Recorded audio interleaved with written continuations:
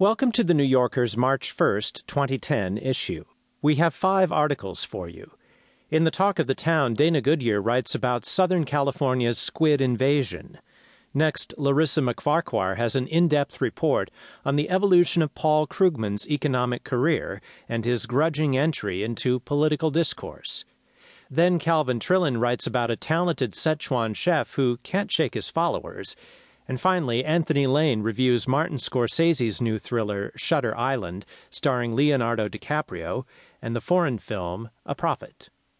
But first, it's this week's comment. In Don't Look Back, Steve Coll writes about Pakistan's relationship with the Taliban.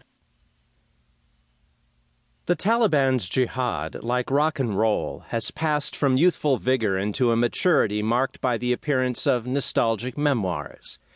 Back in the day, Abdus Salam Zaif belonged to the search committee that recruited Mullah Omar as the movement's commander. After the rebels took power in Kabul, he served as ambassador to Pakistan. My Life with the Taliban, published this winter, announces Zaif's debut in Militant Letters. The volume contains many sources of fascination, but none are more timely than the author's account of his high-level relations with Pakistani intelligence.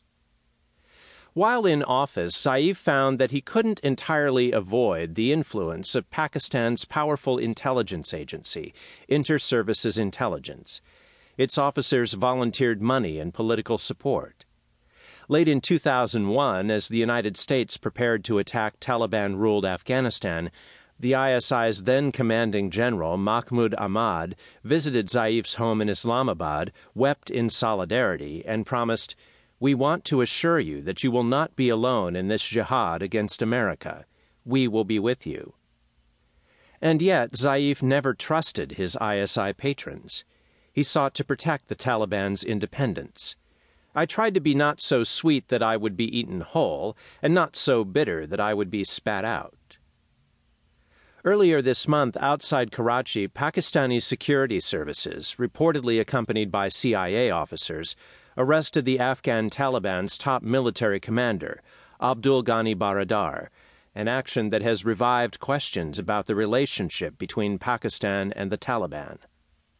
The Taliban rose to power with extensive aid from the ISI. The collaboration persisted, if less robustly, after September 11th. More lately, the Pakistani military, of which the ISI is a component, has seemed to waver, striking against some Taliban factions in Pakistan, but tolerating or helping others. As recently as December, U.S. intelligence was